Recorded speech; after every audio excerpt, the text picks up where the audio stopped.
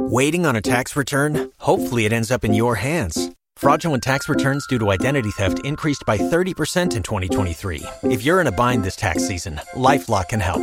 Our U.S.-based restoration specialists are experts dedicated to helping solve your identity theft issues. And all LifeLock plans are backed by the $1 Million Protection Package. So we'll reimburse you up to the limits of your plan if you lose money due to identity theft. Help protect your information this tax season with LifeLock. Save up to 25% your first year at LifeLock.com/aware. Okay, guys, let's jump into some topics here. We've got some things lined up. And how do we select our main topics here on the John Campea Show? Well, it's really rather simple. You see, you guys come up with them. Anytime you come across a topic or a subject that you think should be a main topic here on the show, simply go anytime 24/7 over to www.thejohncampeashow.com/contact. Once you guys get there, you're going to see a form. Fill it out with your topic or question. It's totally free. Hit submit, and then maybe, just maybe, you might see your submission featured as a main topic here on the John Campea Show. With that down, let's get into main topic number 1, shall we? And our first main topic today gets submitted to us by Ashrafal Anam, who writes, "Hey, John. My question is, what are your thoughts on streaming platforms adapting live-action versions of video games? HBO is adapting The Last of Us, Netflix is adapting Resident Evil and Assassin's Creed, and Amazon is adapting Fallout, live-action versions of video games. So far, most of them have been stinkers. Yes, they have. But can it be well adapted in an episodic format?" All right, thanks a lot for sending that in, man. And yeah, listen. We always joke about it, but it has been true. In the history of video game adapted movies, there's been, 30 of them, maybe more. There have been emerging 3 inescapable truths in life. Death, taxes, video game movies suck. I mean, that's just basically what they are. There have been a couple of very minor exceptions, but we've all been waiting for this golden era of, like comic book movies became the big thing, we've all been waiting for this new era of video game material being adapted into movies that become big things and big deals. Of course, we almost had it, or at least we thought we were going to have it, when we were heading into the age when Assassin's Creed and Warcraft were coming out. That didn't work out the way we wanted. But now we have this new era. There are more video game adaptations happening now. We've been talking about a bunch of them in the last couple of weeks, but primarily, there have been some big things coming to streaming. So the question becomes, can video game material find more success in streaming than it has before? I've got a couple of thoughts on that. The main one that I have on this, Rob, is simply this, that like anything else, a video game adapted movie or series is just a premise. The real tough part isn't the premise. The tough part is execution. That's where everything falls apart. You can have brilliant concept for a movie or TV show and it can totally suck. You can have a ridiculously oversimple concept for a show or movie and it can turn out to be the most brilliant thing. It's all about execution. There's nothing standing in the way of video game material from making excellent movies or TV series on streaming or anywhere else. The streaming thing is intriguing, though, because while a lot of streaming, Rob, has struggled with movies they try to make, streaming services have done a really good job with their series. There's just something about their ability to adapt series better than their ability to adapt movies. And so when you start with some of these games have some very good starting points, and then you combine those with streaming services that have a really good track record of developing whatever concept they have into really decent, watchable, entertaining, sometimes very engaging, multi-part series on television or, in your streaming device, it looks good. Like anything else, Rob, all these things they just mentioned could absolutely be terrible and absolutely suck. And after the Assassin's Creed Warcraft thing, I'm simply not going to hold my breath anymore. I'll believe it when I see it, but I believe the chances are pretty good we could get some really good material here. Rob, what's your thoughts on this?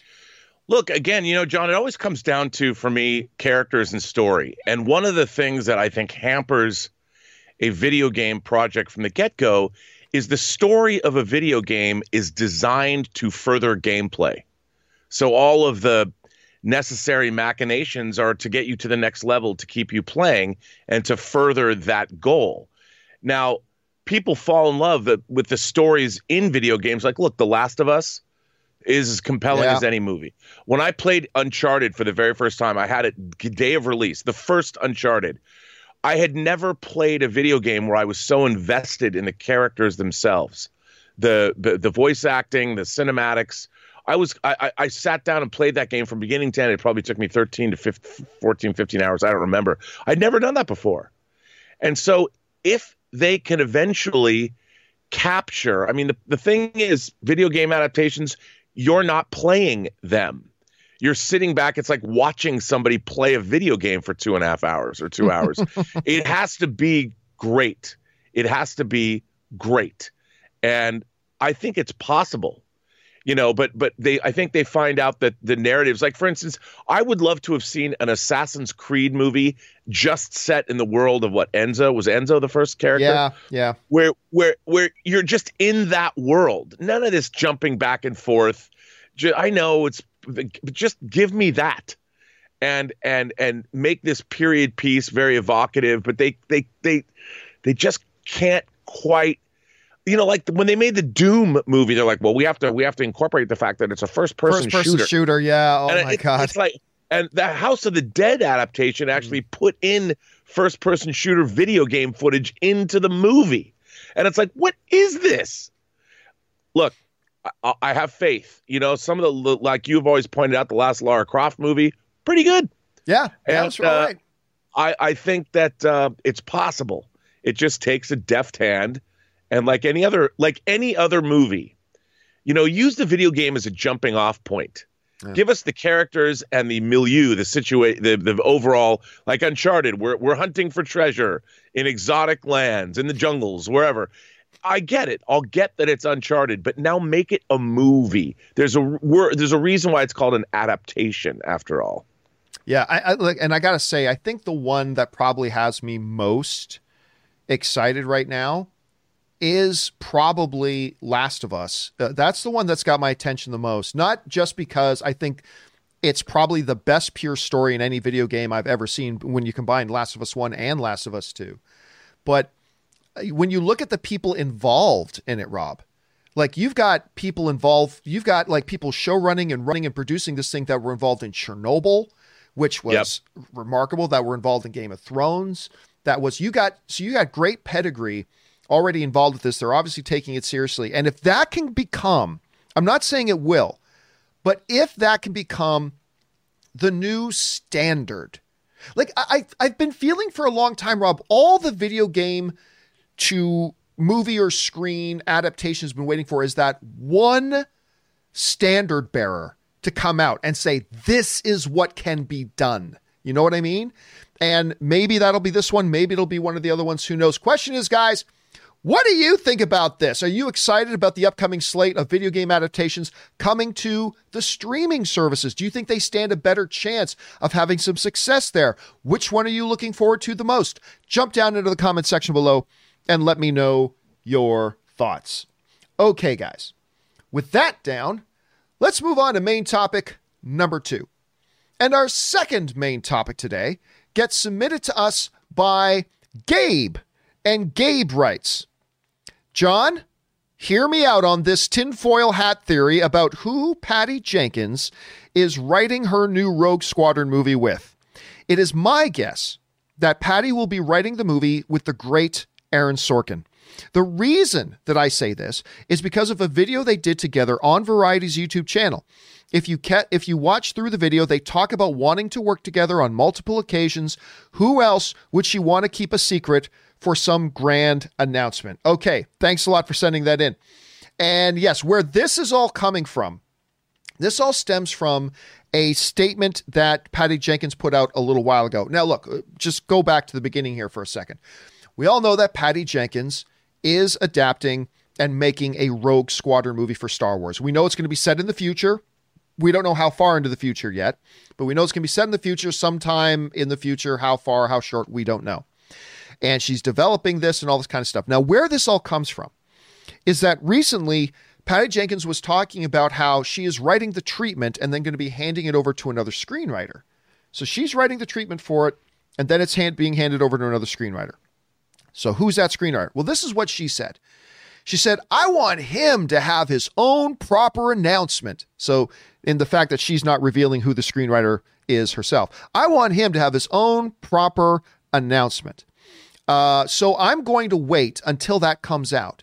But we're very far into we're finishing the treatment basically, which is pretty big. So it ends up being like where you're fairly close to a long screenplay by the time I'm done with the treatment is in my process. So yeah, we've been working on it for a while. It's going great. I'm super excited. That comes to us from Patty Jenkins. So what Patty Jenkins is developing a treatment that's going to be kind of like the outline. This is what basically happens in this movie.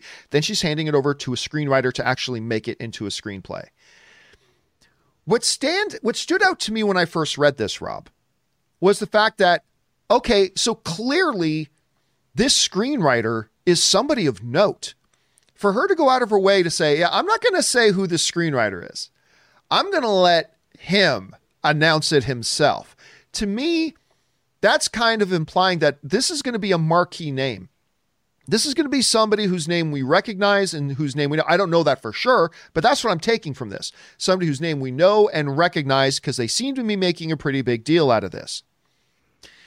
What the person writing in is referring to is that, yeah, just a couple of weeks ago on Variety's website and on their YouTube channel, Patty Jenkins and Aaron Sorkin decided to interview each other.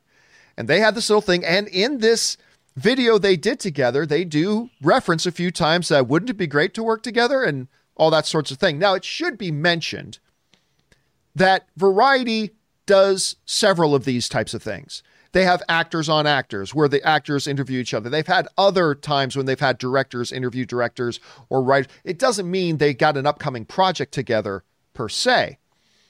But I honestly don't think it is all that tinfoil hat conspiracy theory-ish of you to suggest that, well, could 1 and 1 equal 2 in this situation? It doesn't always, but could it here? Clearly, it's going to be somebody big. And listen, it doesn't get too much bigger, Rob, than Aaron Sorkin. Aaron Sorkin has 5 Emmys on his mantle. He has an Academy Award on his mantle. He is a thrice-time nominated Best Screenplay Writer for the Academy Awards, and he's got one on his thing there. He just did, in my opinion, the best movie of 2020 in Trial of the Chicago 7. I mean, and it seems like Lucasfilm now is going after bigger and bigger talent.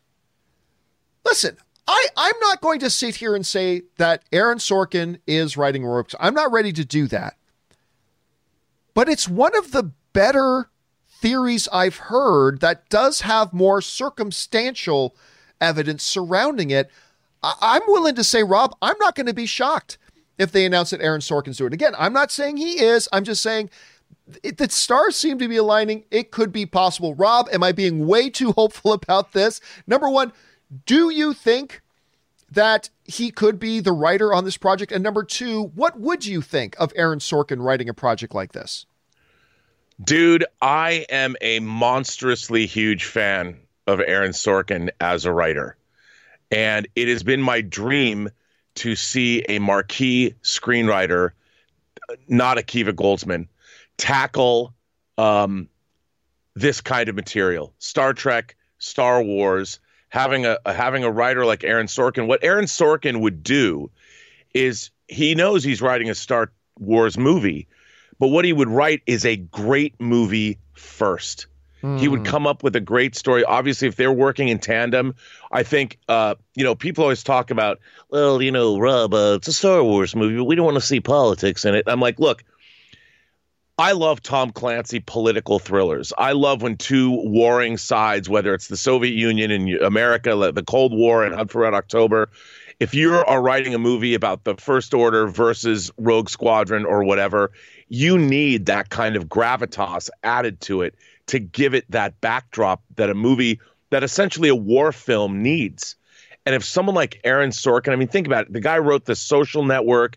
He wrote Steve Jobs. He made Molly's Game. Oh, so good.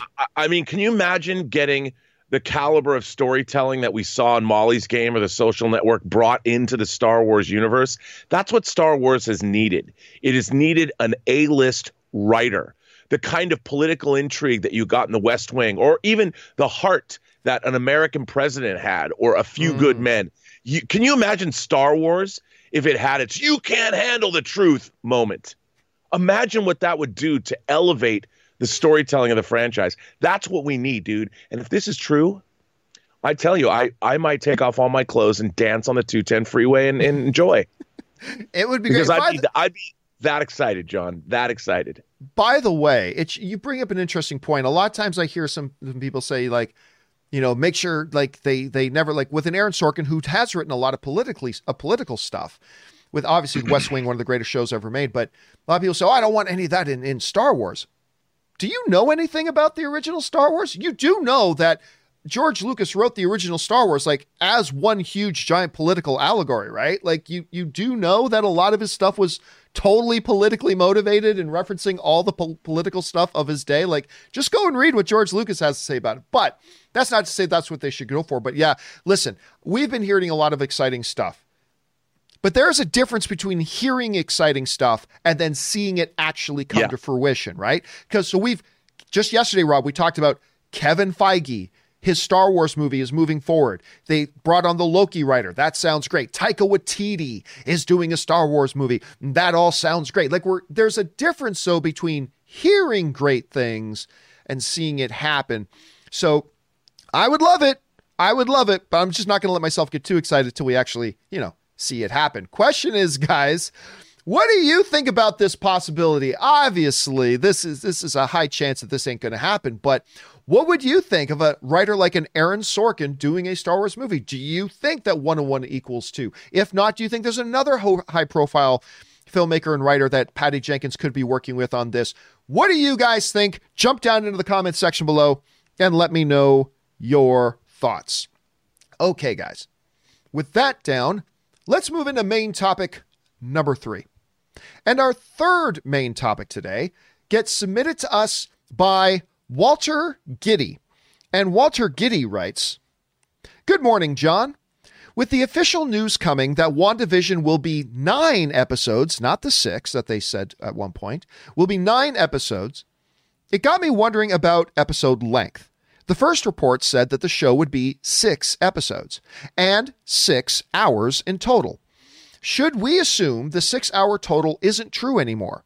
Would it be better to have more/shorter episodes or less/longer episodes, do you think? Either way, I'm excited about the show. What are your thoughts?" Okay, thanks a lot for sending that in, Walter. I think this is an interesting little bit conundrum here for us, because we did get some pretty solid reports that said that WandaVision was going to be 6 episodes. Now, that's a little short for me. I would like to see something a little bit more substantial than 6 episodes myself. But hey, I'll take whatever we can get. That's all good. Also, in those first reports, as they pointed out in the email, they said it was going to be basically 6 hours in total. I don't know, now that we know that it is 9 episodes, I don't know that there's any reason that we must believe at this point that it's still going to be 6 hours.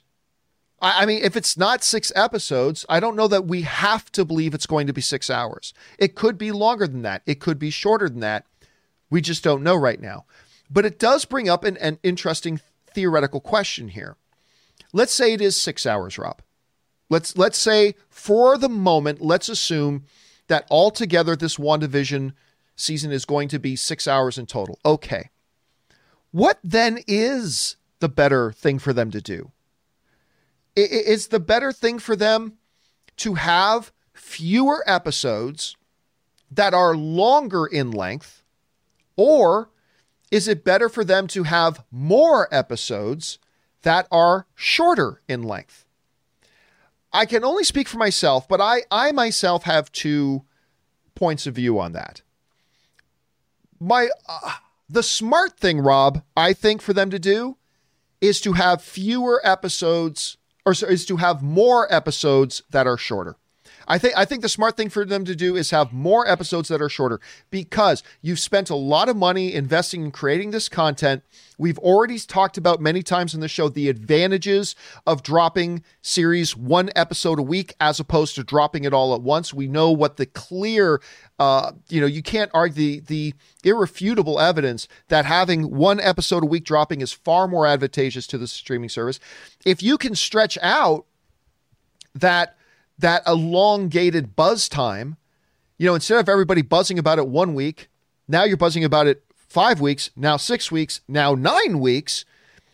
If you got to shorten the episodes a little bit, maybe you do that, as long as you're not shortening them too much.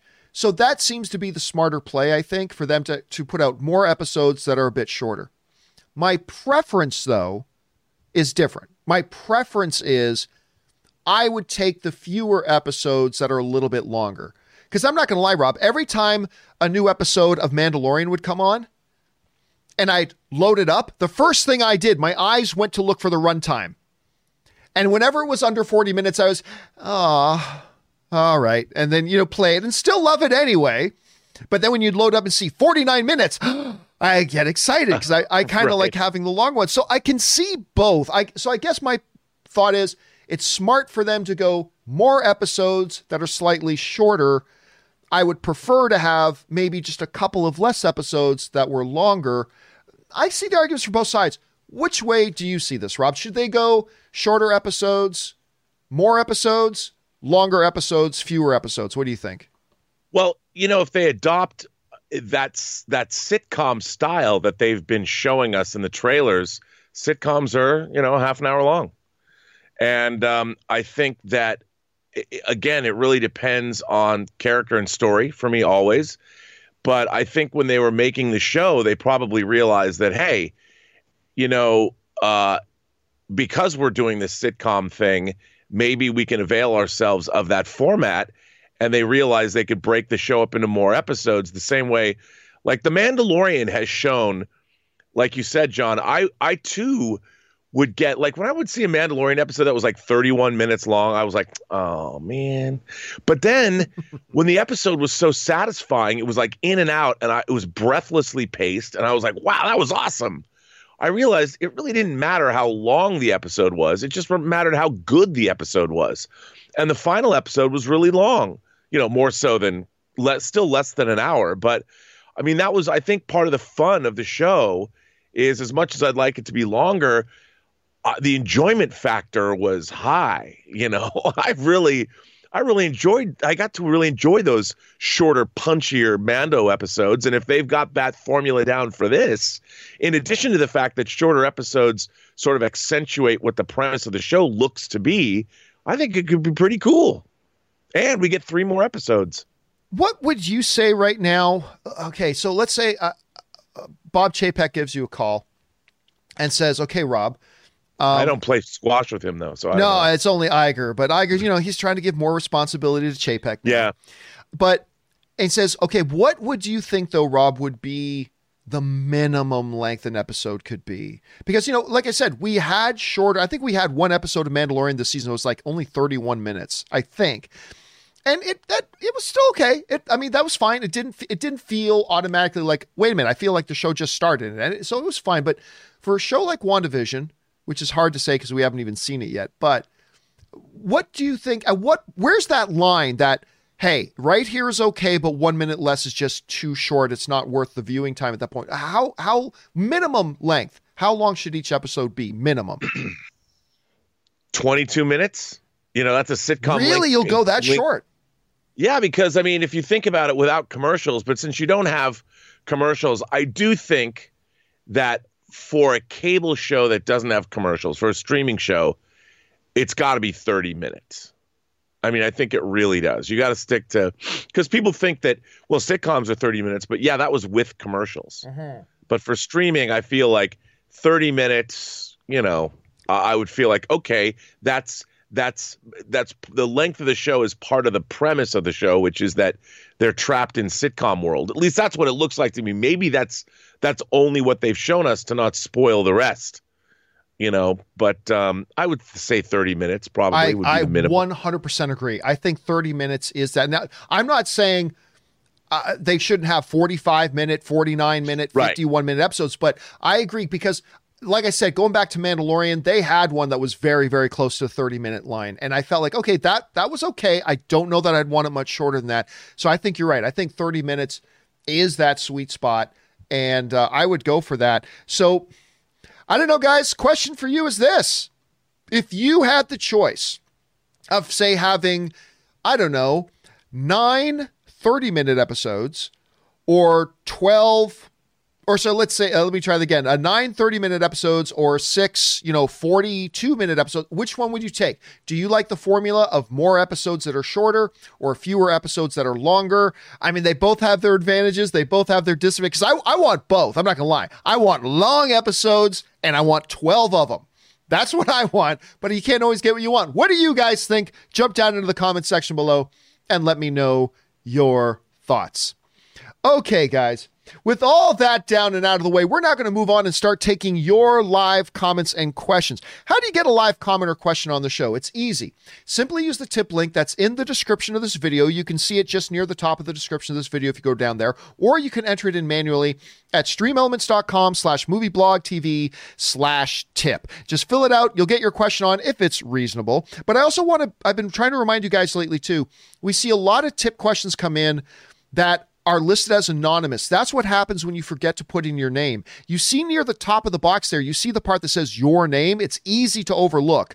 But please make sure you put in a name there, because if you send in a question for us to talk about that's fun and you support the channel at the same time, I want to make sure your name gets a shout out as a thank you. Unless, of course, you want to remain anonymous, which is perfectly fine too. All right, guys, let's get into it.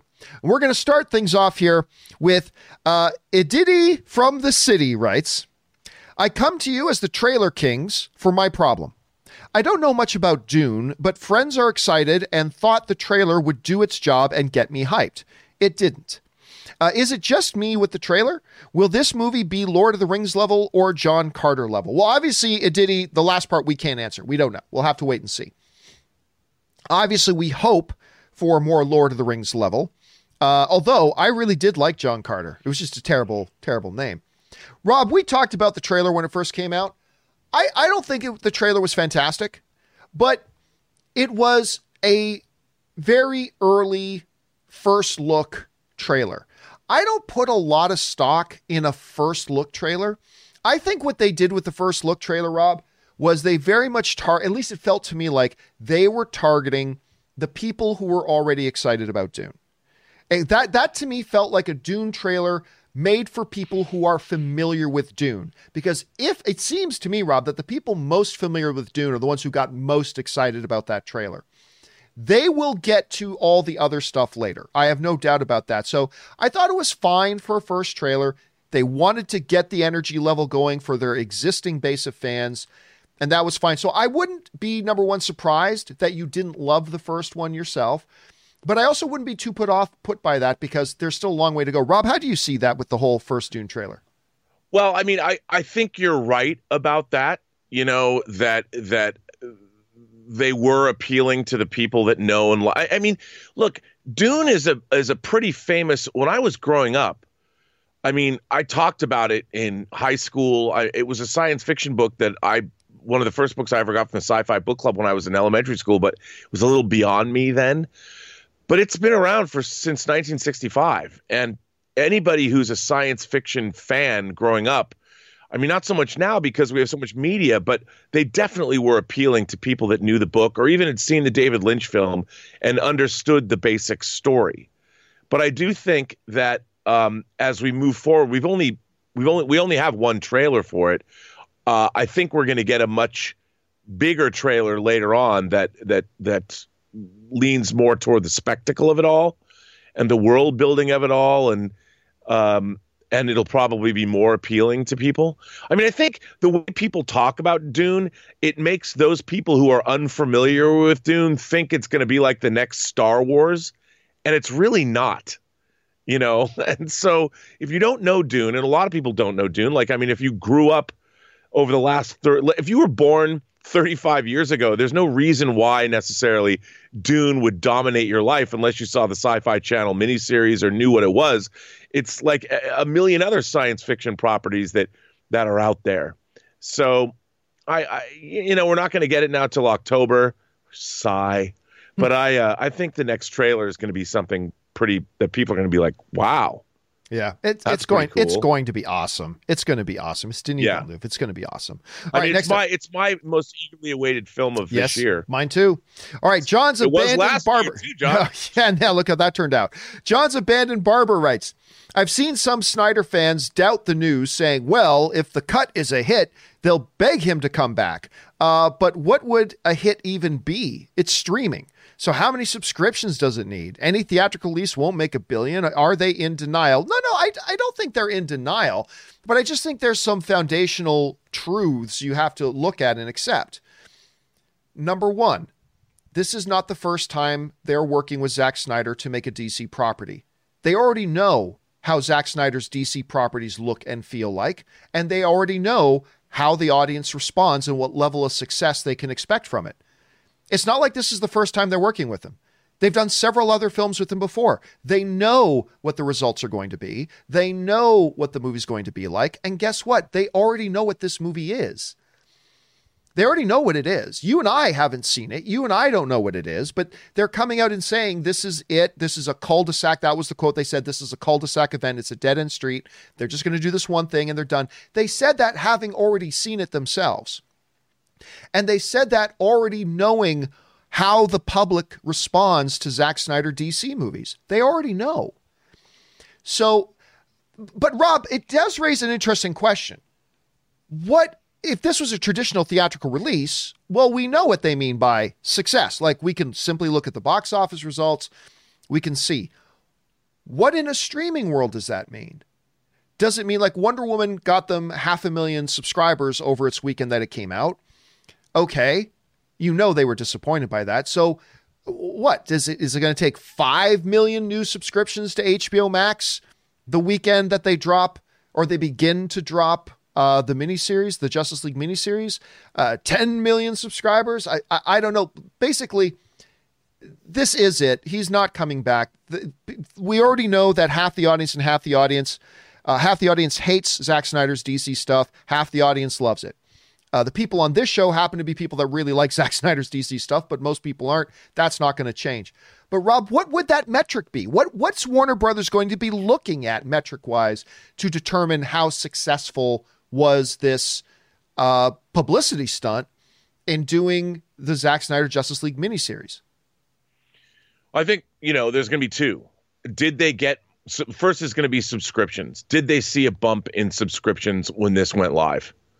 That's going to be a big telltale sign. And two, did they see a rise in viewership for this show and across their platform in general? Did people tune in to HBO Max to watch the Snyder Cut and then continue and stay on HBO Max and watch other things? And I have to tell you, I've been delving into HBO Max lately. I just watched like The Undoing, which was that miniseries with Nicole Kidman. Anne's been watching that. Erin Cummings has been watching that too. She says it's really good. It is really good. I really liked it. It really handsomely made and it's beautifully done. And the acting was terrific in it. There's a woman in there who plays a defense attorney, a black actress, and I don't know her name. She's British. For me, the performance of the year on TV so far. Man, did I love her. She's amazing. But I think that's what's going to tell subscriptions and views, like everything else, and do those views and subscriptions translate into so once people have watched it, they don't leave HBO Max. They stick around. So subscriptions that are going to not just for the month it airs, but go on into month 2, 3, or 4. I think it's going to take them, 6 months to really understand the impact of it. But like HBO, John, regular HBO was always pretty good at they had a big event series like Game of Thrones, a new season.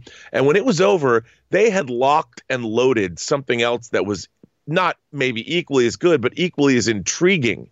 So when one show ended, another show began. And if HBO Max I mean, they're not going to have another Snyder Cut, but if they keep that kind of quality coming, and at least you get 12 event series a year that are compelling, they could really have a good thing going, because that's kind of what HBO would do. They'd suck you in, and then they'd keep you there for the next show, and then the show after that. So we'll see. I would say this in the Justice League miniseries defense, though, I don't think there's nothing the Justice League miniseries can do to keep subscribers. That's HBO's responsibility. Like, that is, but you've got to get them there first. Yeah, exactly. That's the thing. The only thing they should be able to ask of this Justice League thing is, will you get people in the door? If they come in the door and then immediately leave, that's not the Snyder Cut's fault. Like if I ask, it's like a club, right? It's like a club in Vegas, which Ann and I go to a bunch, right? You can have like the hottest girl in the world at the front door to try to get people to kind of going out handing out club cards to get people to come to the club. But if they come in the club and then see that your club sucks and leaves, you don't blame your promo girl for that. That's your fault for the club. So it will be interesting to see how many new subscriptions they get. Let's keep an eye on those metrics. All right, let's keep going here. Probably spent a little bit too much time on that. Next up, we go to an anonymous viewer who writes, "Yo, John, I'm remaining anonymous on purpose." That's fine. Just bought a 75-inch badass TV and a sound system. Recommendation for the most beautiful, epic thing to watch first thing, learning Infinity War, leaning Infinity War, but maybe Lord of the Rings, something else. I'll tell you one that comes to mind for me. And because this question's come up a little bit lately, Rob, about what's a good show to watch on a new TV or a good movie to watch on a good TV. I was saying Lord of the Rings because they got those sweeping New Zealand shots and all that kind of stuff. Braveheart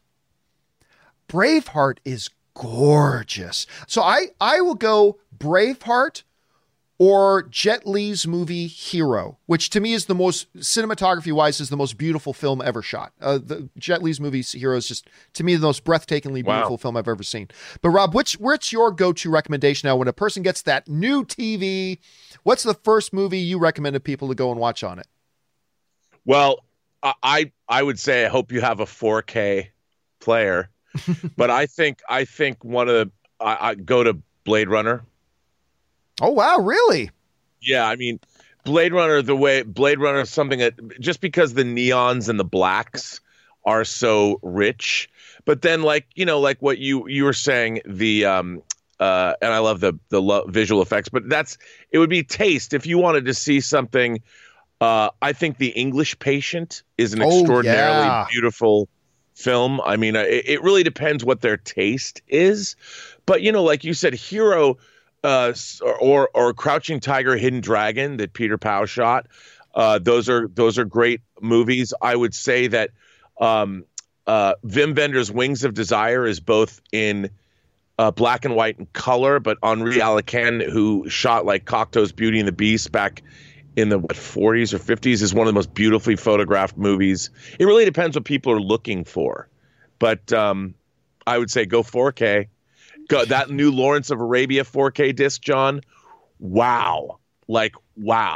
Amazing. I just want to really encourage people, if you have not seen the Jet Li movie Hero, it's a very good movie. It's a very good movie.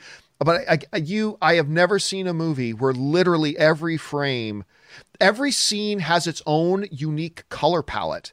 They do this beautiful, like every scene has a primary color. And every frame of this movie is just a beautiful work of art. Every frame, you could take a still and frame a piece of art and put it on your wall. It is absolutely gorgeous. So do check that out if you guys get a chance. All right. Thanks for writing that in, Anonymous. A Silly Goose writes, how about the end of Wonder Woman 84? Just kidding. Okay, thank you. We've had so much of that. This is me, Jedi mind tricking you into ranking Revenge of the Sith above Rise of Skywalker.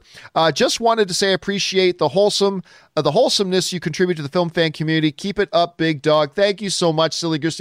Yeah, I got a lot of people talking. I said this the other day, Rob, because everybody knows I don't like the prequels. The prequels have things in them that I like. There are elements of the prequels that I enjoy.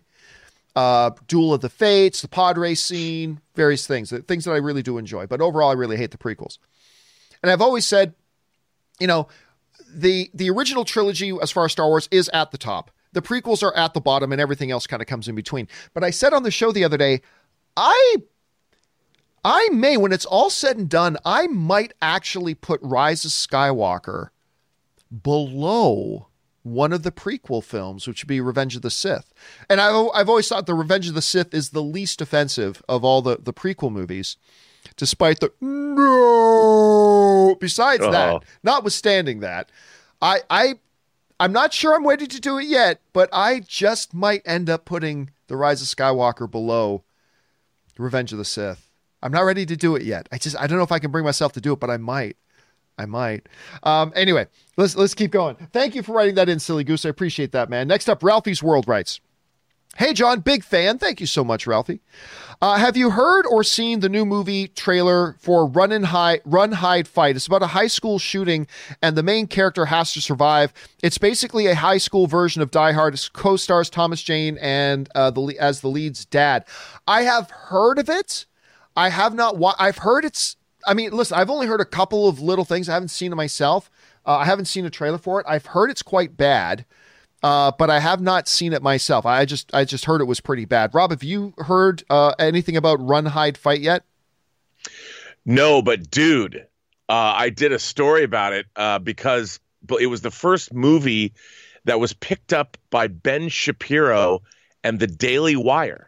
Really? I did not know. That I did not know. I know he's a very divisive figure, and so this is not necessarily an endorsement of him or his politics, but the Daily Wire, the producers of the film are the same producers of Dragged Across Concrete, Bone Tomahawk, did like that. and Brawl in Cell Block 99. And so this film was a little incendiary. I mean, a terrorist attack on a school where a school gets shot up and teachers and students get killed. And Run, Hide, Fight is the terminology they teach you if you're ever involved in an active violent event like a school shooting. I thought the trailer looked great, even though it's probably going to piss a lot of people off. So, yeah, the Daily Wire picked it up for North American distribution. And Ben Shapiro's a guy that on his YouTube channel, he reviews the Star Wars movies. And he tried to get into entertainment. So I find it interesting that as a YouTube channel or an online venue, they've now become film distributors. And in a way, John, I see that as sort of the future. I talked about this on my channel. You've already done it, where with movie trailers, a love story is your first foray into creating original feature-length content, which is, I think, the future of what we're doing. I mean, movie punditry and talking is great, but you yourself made your own film and are self-distributing it, which is a huge deal moving forward and being a content creator. So first of all, kudos to you, sir. But I find it interesting that the Daily Wire did the same thing. They're acquiring a movie that the other studios and distributors wouldn't touch because of its incendiary nature. It's something that I've wanted to do. I mean, obviously, while I'm not distributing it myself, Tango Shalom, our movie, we're using social media and the platform. We're independent filmmakers to get the movie out there. So it's pretty fascinating, the story behind Run, Hide, Fight. But regardless of that, I thought the trailer looked kick-ass. I'm like, man, that looks kind of brutal, and I'll watch that shit. Come on. All right, next up, we've got, who was that? That was Ralphie's World. Next up, if you don't answer this right, you've seen the Michelle Pfeiffer-led Dangerous Minds. Yes, I have. Some students in the movie are from East Palo Alto, California, and it was the murder capital, but now serves as the Silicon Valley. Was there a time it was dangerous growing up for you? No, really wasn't. I mean, I don't want to just feed into pure stereotypes, but I'm from Canada.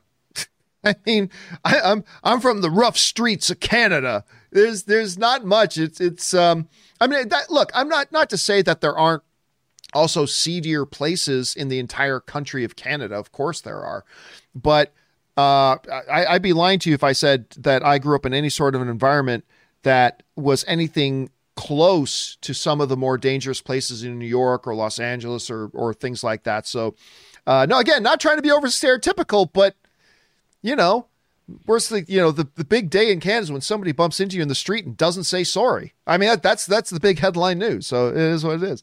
All right. Next up, we've got King Artros of Monteval writes, one of two. Hey, John and Rob. I ran across an old article from Digital Spy. In the article, John Rhys-Davies, who was the star of the Fox show Sliders, said that, I mean, come on, you can't mention his name and say Sliders. You mention his name and you say Sala from Indiana Jones. Come on. Or from Lord of the Rings. Come on. Anyway, who was the star of the Fox show Sliders and said that the show was the biggest missed opportunity of his life. I have to agree, the show had a great concept.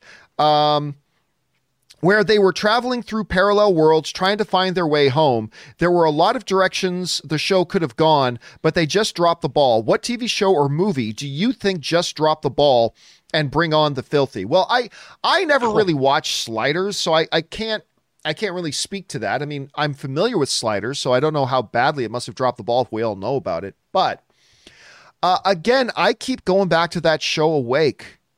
I keep talking about it, and it's not that they dropped the ball on the content. They dropped the ball by not following up on it. They finished season 1, and I keep forgetting something Isaac something, the guy who was the captain of the Discovery. Jason Isaac. Jason Isaac. Of course, he's Jason Malfoy's dad in Malfoy's dad in Harry Potter. It was a show that starred him. One of the most original, fantastic concepts for a show I'd ever seen. The season was wonderful. It was a great season, and season 1 ends with this big cliffhanger of him about to discover what's going on. And it ends there on a cliffhanger, and then they didn't do a season 2. So for me, that is the big drop the ball. That might not be what you're referring to, but that's one to me. Rob, do you got a show that you consider to be a huge missed opportunity that doesn't have Star Trek in the name of it? To be honest, I thought the last season of Lost was a huge audience betrayal. I mean, that show is bonkers, and I really was with the show, and I had really high hopes going into the final season, and I think the final season undercut and betrayed everything about the show, and it was baffling to me, and it was one of those things where I'm like, and a lot of people talk about the end of Game of Thrones. But I think it wasn't even the end. To me, it was like the last 3 episodes kind of let me down. But that doesn't negate how great the rest of the show was. But Lost was something that really bummed me out. Yeah. There were even parts about the last season of Lost that I was into. But it's funny how we talk about this a lot, especially with television, how difficult it is to stick the landing. I have a very hard time naming 10 out of the hundreds of shows we've watched. I have a very difficult time coming up with 10 truly satisfying finales. It's rare. Even one of the greatest shows of all time, Seinfeld, had a crappy ending. One show that's a lot of people consider to probably be maybe the best show ever made in television, The Wire. Even the ending to the final bit of The Wire had trouble to me sticking the ending. A lot of people complain about the way that Sopranos ended. It's difficult to stick that landing. It really is hard. Anyway, let's keep moving here. Next up, an anonymous viewer writes, I just want to say is while we may have opposite opinions on politics, and in no way, shape, or form do I condone violence in what's happening, but the one thing I respect about you is that you try your best to talk about movies only. It's my private oasis away. Yeah, so obviously, look, the events that happened in the U.S. the other day were they shook me a lot. I'm not going to lie, it shook me. Me too. And I had contemplated not even doing a show yesterday, but decided to do it. I put up this big post about my thoughts on what was happening in the U.S. on my Facebook channel, and then I copied and pasted that into my YouTube channel in the community tab. And after about an hour, I decided to remove it from the community tab on YouTube, and I just left a link to it on Facebook if you want to go read my thoughts on that. But it was at the end of the day, I want this channel to be free of all that stuff, because not only is this channel meant to be an oasis from all that other crap that's going on in the world, it's also meant to be that oasis for me personally. like for me to get away from it too, for our audience, that we can all come here and talk about movies together. But also I realized it's also for me to give me a break from all that kind of stuff too. So it's not like we pretend that other stuff isn't happening. It's just that that's not what we're here to do on this channel. If you want to know my thoughts on the goings on in our world and stuff like that, you can follow me on my individual social media channels if you'd like. But here on this show, we get away from that. And we just talk about the movies and the things that we all love. Anyway, thanks a lot for writing that in. Next up, Ryan Lohner writes, I have to admit, if I was writing Hamilton, I would be sorely tempted to do a scene where Washington and Jefferson get in an argument until they realize both their wives are named Martha. I mean, it's right there. By the way, if you guys haven't seen, I get it. You probably saw Hamilton on Disney Plus. And if you haven't, what are you waiting for? It's great. But honestly, nothing beats seeing it live. If you get a chance to see Hamilton live, you really do. You owe it to yourself to go. It's a remarkable experience. It is my second favorite stage production of all time, Rob. Les Mis is still number one for me, but Hamilton was really, really that good. And you should go check it out when you get a chance. All right. Jeremy writes, hey, John, I also wanted to thank you for leaving politics out of your show. It's so refreshing to tune in and hear movies being discussed without a political agenda shoved down your throat. Your show is 99% upbeat and positive. It's very much appreciated. Well, thank you so much. And part of the thing that, if it is upbeat and positive, part of that is because of the community that's here. The community that's here is upbeat and positive. I mean, listen, when we got things that we think are crappy, we will crap on them, absolutely. But for the most part, you know, Rob, we talked about it in that panel we did at Comic-Con a couple of years ago. You know, whenever people ask me about advice about doing YouTube channels or blogs or posts, what I try to tell people is this. Of course, there are going to be things you don't like. And of course, there needs to be things that are targets of your criticism. But at the end of the day, make sure you do your blog, podcast, YouTube channel, newsletter, Instagram page, whatever, so that people can look at it and you can be identified by what it is you love, not identified by what it is you hate. That's my underlying advice to most content creators is complain where you need to complain, criticize where you need to criticize, but make sure at the end of the day, if somebody just stands back and looks at your YouTube channel, they can identify you by the things you love. Because I've seen too many podcasts and blogs and YouTube channels where you go to them and it's just hate piece, hate piece, hate piece. I hate this. I hate that. Let's hate this person. Let's hate, and everything. And you become identified. It's like, oh, that guy. Yeah, that's the guy who hates this. I hope at the end of the day, I'm known by, oh yeah, it can't be. He's the guy who loves this. You know what I mean? I don't know. What advice would you give people in that regard, Rob? Well, unless you're talking about Star Trek Discovery, where you can be hateful all you want, as far as I'm concerned. No, I'm kidding. I kid. No, I think one thing that I've learned, I mean, look, I learned from the best. I learned from you and I learned from John Schnepp about YouTube 5 years ago, man. It's in April. It's going to be my 6th year on YouTube. And it began with you and John Schnepp on AMC Heroes. Doing AMC Heroes, yep. And I would say I've often looked to you. I moderated a panel with your panel about how to start a YouTube channel. So I've always looked to you for advice and how to do it. And I think you're absolutely correct in the sense that what sells on YouTube, well, you're selling yourself. And people tune in to see you. They want to connect with the personality on the other end of that screen. And the way people connect is if you can bring something that leaps through the screen that touches people in some way. And you want to get them enthusiastic and excited. And basically, you want to put a smile on their soul, John. And if you can do that, whether in my case, if I'm talking about action figures or physical media or movies and TV that I love, and you do the same thing. We're genuinely excited about it. People know that when we wax rhapsodic about something, we're not faking it. We're not doing it just for views or clicks. We're doing it because we really love this stuff. And that's what people respond to. So when John says, he's absolutely right. The more that you can bring a unique enthusiasm and your unique personality, whoever you are, and you can make it leap through that screen and connect with other people, That's how you make a good YouTube channel. You know, there's a funny guy that has nothing to do with the movie punditry space called the Stradman, who has a channel about cars, supercars. I know nothing about supercars. Nothing. I'm never going to probably own one. But I subscribe to the Stradman because that dude always has a giant smile on his face. And when he buys his next new supercar, a Lamborghini, the way he talks about them, I know nothing about these cars.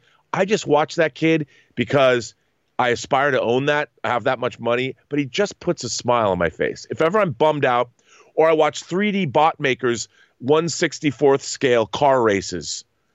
I mean, I love those channels because they make me happy. Isn't that great? It's just content that makes you happy. Okay, let's move on. Thanks a lot for that, Jeremy.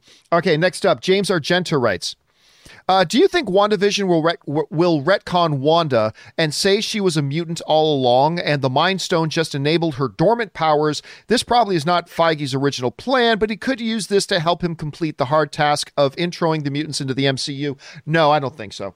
I just don't think, listen, one of the brilliant things about Kevin Feige is he is proactive. He is not reactive. I mean, that's just what Feige has been. That has been the hallmark of his stuff at the MCU. He is proactive. He very intentionally and very methodically crafts what he wants to craft. And he doesn't go, oh, that's hot right now. Let's change what I was going to do over here. Oh, that's unpopular right now. Let's change what I was going to do over here. He doesn't do that. You know, he had his plan. WandaVision was part of that 5-year plan. I don't believe he's going to alter his plan. They will come. And by the way, the reality is, James, that would actually create a lot of other story problems if you try to introduce the mutants that way. He'll come up with a way that they're going to introduce the X-Men in. I still think the better thing is to just have X-Men in their own separate universe outside of the MCU, but that's just me.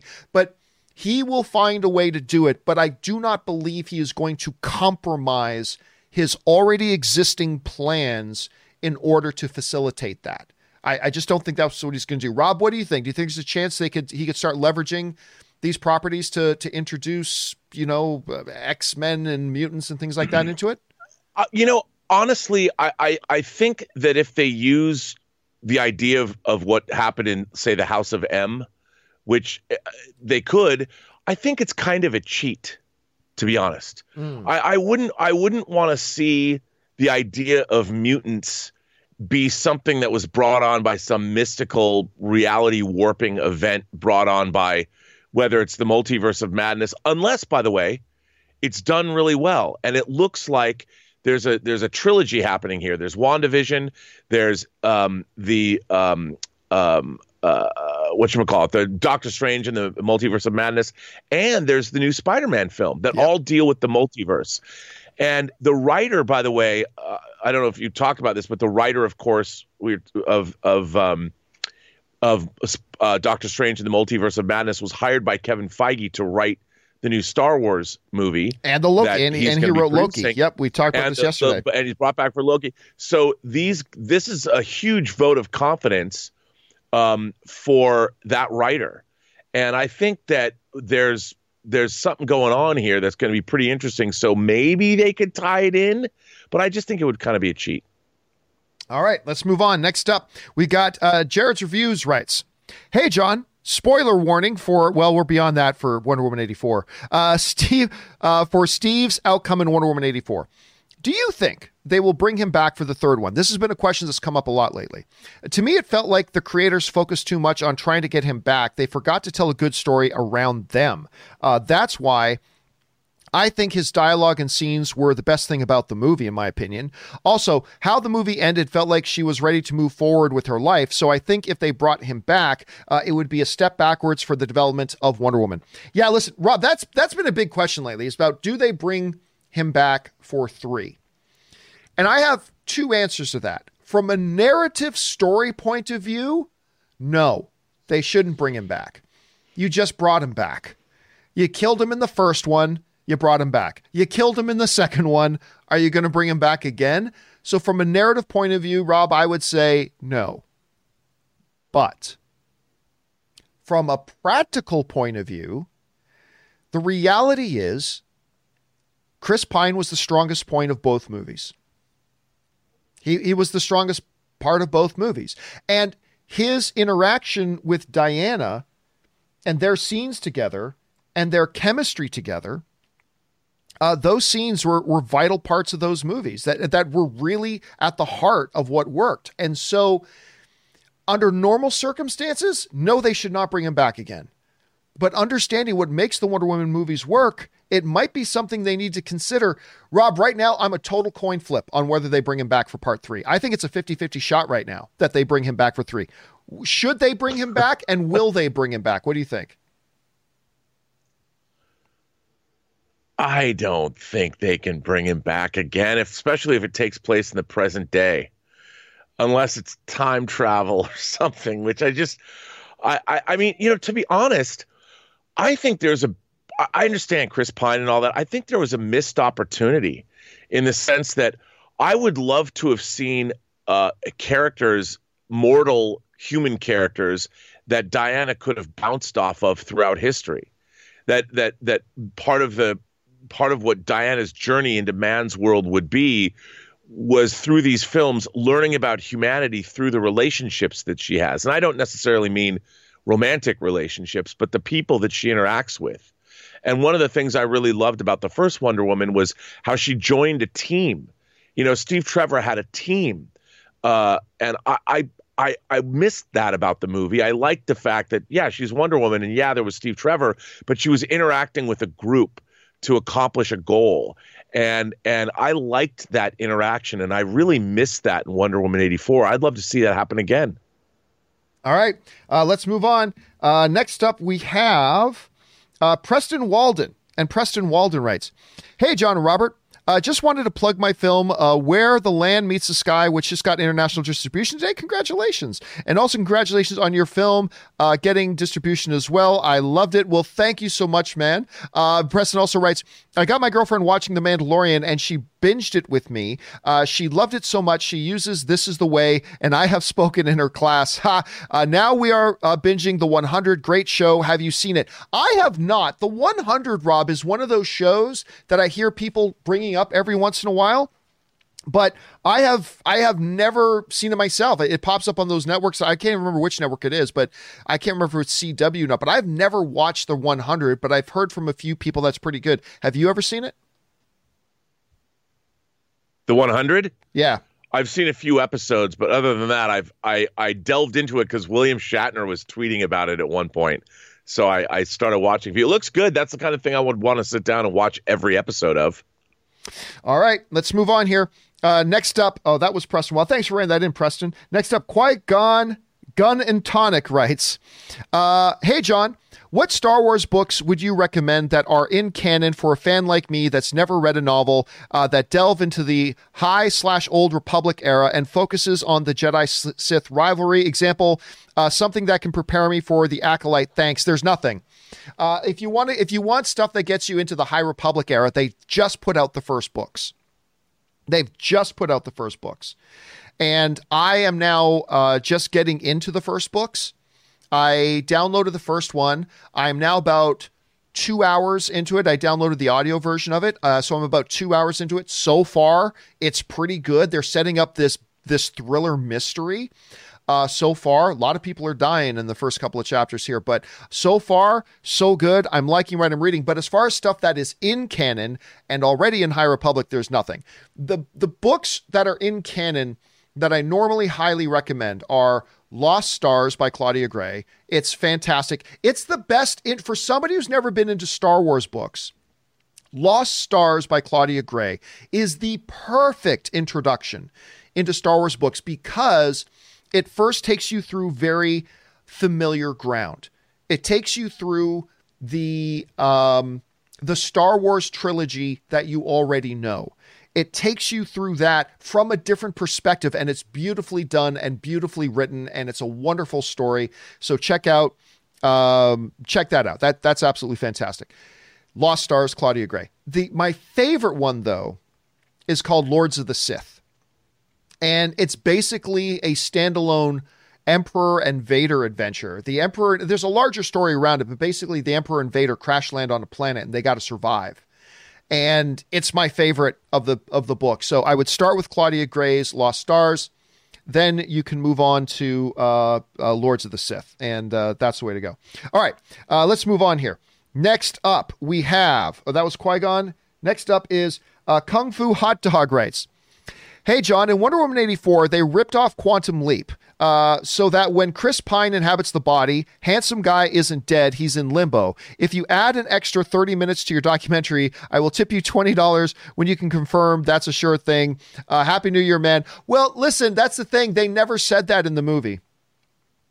They never said in the movie that, oh, the body of this guy I'm inhabiting is, his spirit is now in limbo. They never said that. Like, really, as far as the movie was concerned, that guy, Scarf Guy, was dead. He was gone. He was gone. That body was now Steve Trevor's body, period, and was going to stay that way forever. Until, of course, Diana undid her wish, and that sort of changed everything. But, I mean, that's one thing you can guess, that his spirit went to limbo. I just kind of believe he just kind of vanished from existence, and then once Steve left, it came back. It was a bad thing. Again, in Wonder Woman 84, when the president wishes for nukes, nukes didn't have to take over teddy bears to be nukes. Nukes just appeared. When they need a wall, the wall didn't, they didn't transform trucks into walls. The wall just appeared. There's no reason in this movie that Steve Trevor couldn't have just manifested in a new body, period. So that was a really strange decision on their part. Very, very strange decision. All right, next up. Connor Derwin writes, hey, John, big fan of the show. Do you think they will adapt Darth Talon as the hot as twin sons Red Sith Twi'lek from Legends, Lucas, and the sequels that we never saw for the Acolyte show? The show is said to have a female lead. I don't think so, but they could take design ideas from that. They could take design ideas for that, and we'll have to see where they go with that. Hey, guys, listen. We're going to cut today's show short because, once again, I did reach out to YouTube yesterday. We're having some streaming problems. YouTube is just not accepting the stream properly. I did connect with the YouTube rep yesterday. They said they are aware of an issue on some of their servers. I don't know what's going to happen with it. But we are experiencing some buffering issues right now, so people aren't seeing the stream properly. So we're going to wrap up today's show a little bit early. I will do a companion video later to get caught up on some of the live questions that got sent in. But that's about it. Rob, I think, are you on a delay or can you hear me okay right now? Rob is clearly on a delay right now, so Rob can't hear me either. So I'm going to bring up Rob on screen. I can hear you, but it's very delayed. It's chattering. Both our Skype stream and the stream on the live because stream. I've got it all interconnected. So anyway, guys, we will get this sorted out. We will get this fixed for another show. Anyway, that will do it for me for now, guys. Thanks a lot for being here. My name is John Campia, and until next time, my friends, bye-bye.